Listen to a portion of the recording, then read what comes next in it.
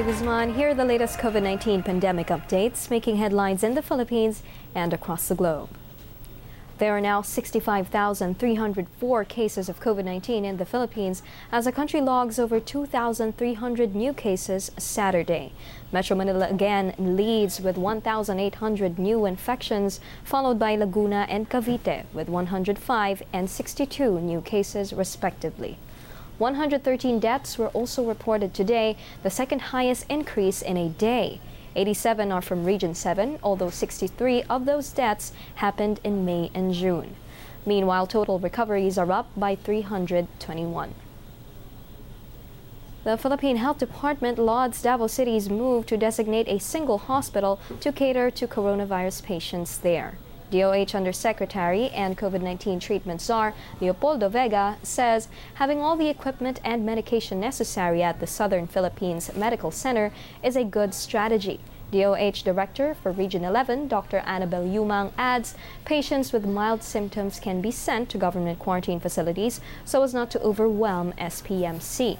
There are currently 374 active COVID-19 cases in the whole Davao region. Ating Southern Philippines Medical Center is a 1,500 bed capacity hospital. So malaki talaga ang hospital. But ang hospital ngayon is dedicating or meron siyang 244 beds. But kung mag-excess na ngayon ang pasyente or there will be surge of patients, no?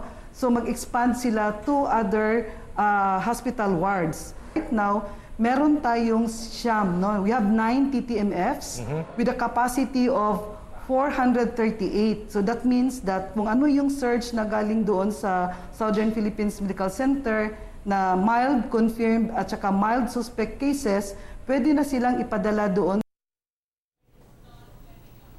The Philippine city of Caloocan temporarily shuts down one of its major hospitals after some of its staff tested positive for COVID-19. Caloocan Mayor Oscar Malapitan says at least 40 hospital employees have tested positive through swab testing. The medical facility is under lockdown for disinfection. Malapitan adds the hospital's COVID-19 ward has already reached its maximum capacity. According to Mayor Malapitan, the number of infections in the city increased since Metro Manila moved to general community quarantine. Hindi pa. Tinetrace namin ngayon. Starting yesterday or last Wednesday, ay pinaikting namin ang aming contact tracing. Simula nang pumasok ang GCQ, malaki ang in-increase ng Caloocan or more than 25%.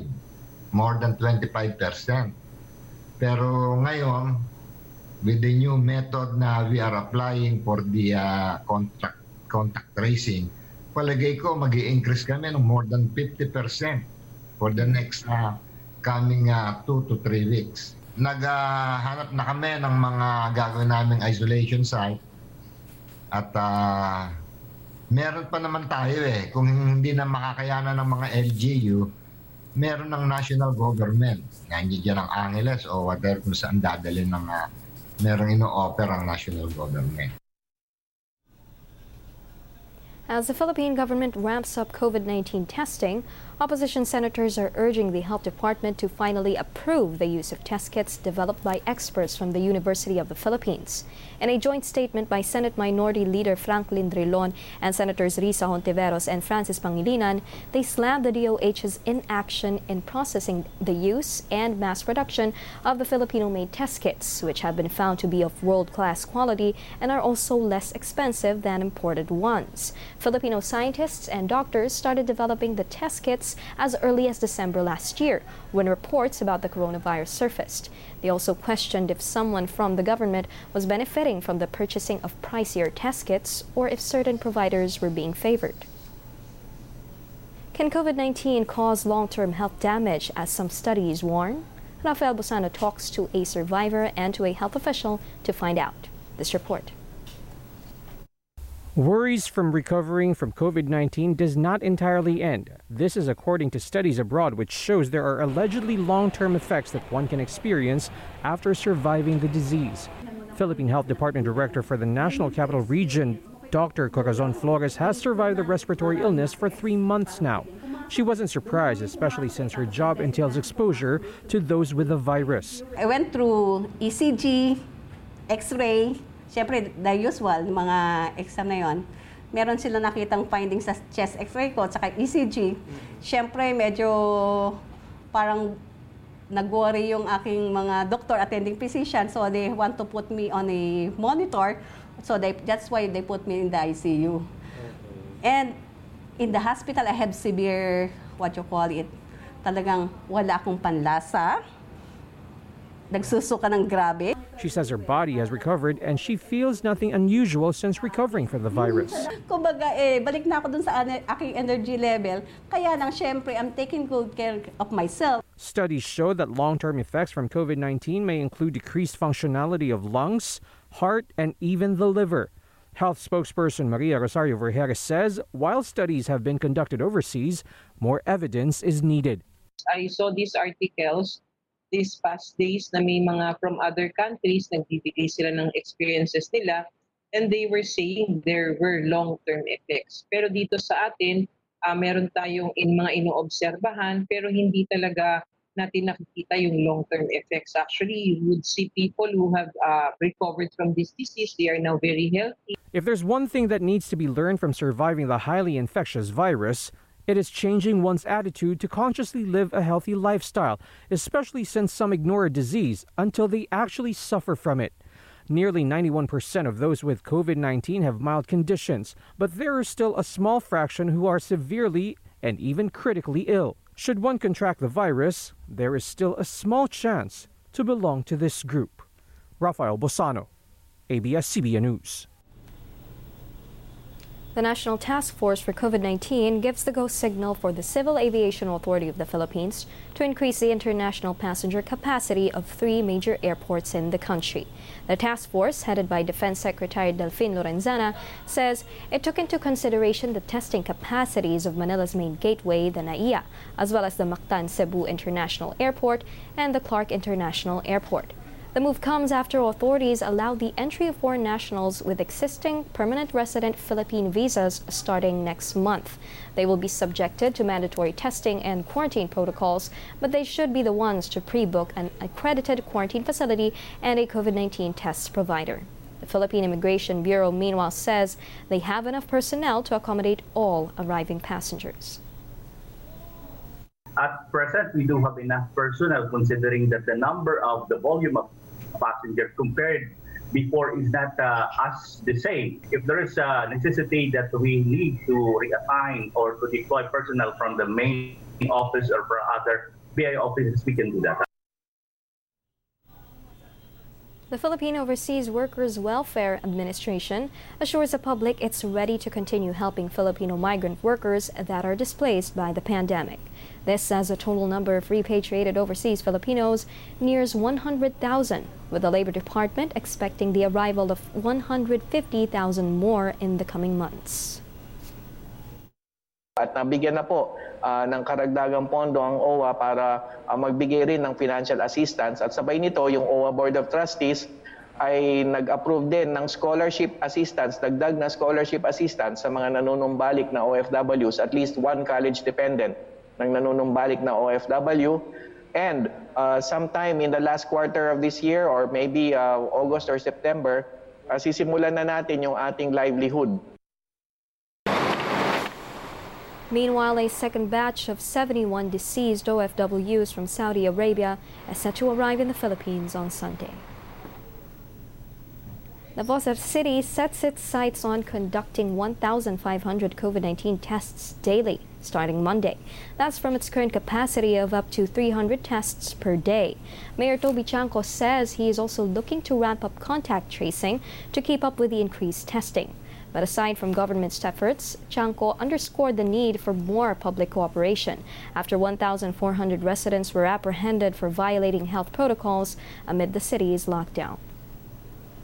Aside from the fine, may seminar sila, pinapakita kung ano yung dangers ng COVID-19 at kung ano yung dapat nilang gawin para hindi sila mahawaan. Para pinapaliwanag na rin sa kanila kung ano yung partisipasyon na dapat gawin nila para hindi kumalat itong disease na ito. Kasi hindi talaga kaya ng gobyerno na gobyerno lang ang maghihinto nito.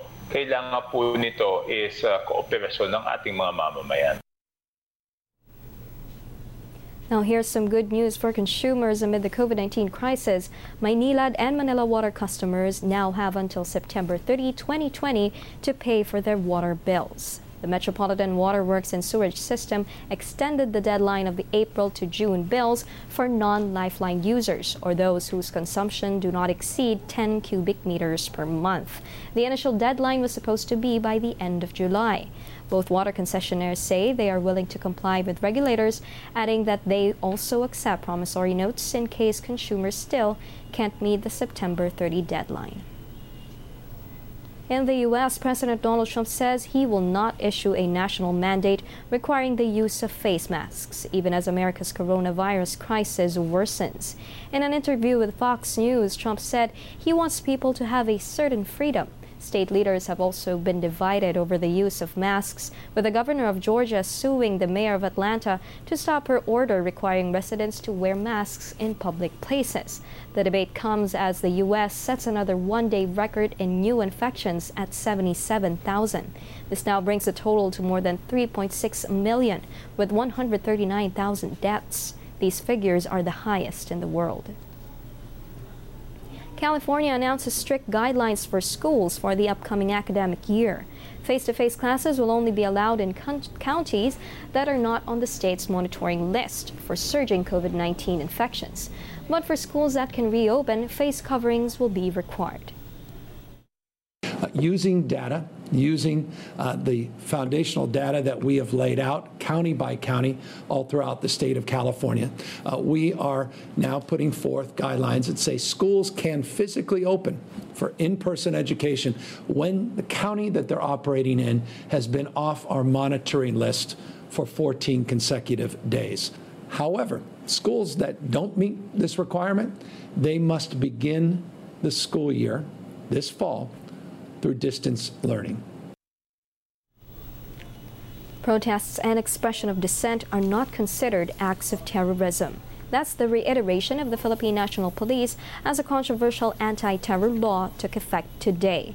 The clarification comes after Mindanao's Malaybalay City Police Station, in a now-deleted social media post, linked supporters of media network ABS-CBN to terrorism.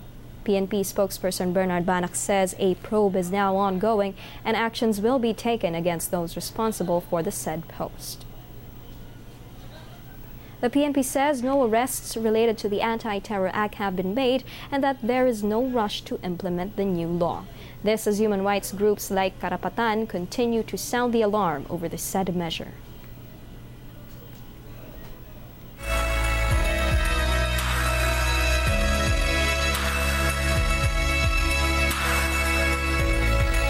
Supporters of ABS-CBN stage a huge caravan and noise barrage calling for the return of the media network after a House panel killed its franchise bid. The motorcade, organized by various institutions and private individuals, began in Makati City.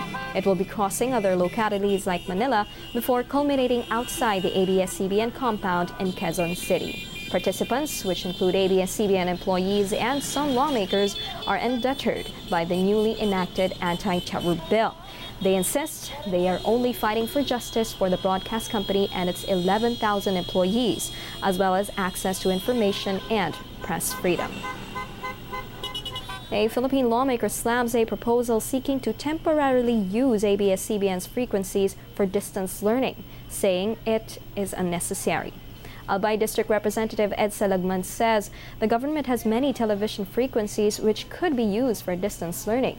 Congressman El Rey Villafuerte, one of the 70 lawmakers who voted against the network's franchise renewal, came up with a proposal. Lagman adds using the frequencies earlier assigned to ABS-CBN will be costly. He also points out time is running out for the government to negotiate with ABS-CBN over the frequencies, with the schools reopening set on August 24. And those were the latest. I'm Nikki De Guzman. For more updates, subscribe to the ANC YouTube channel, like us on Facebook, and follow us on Twitter.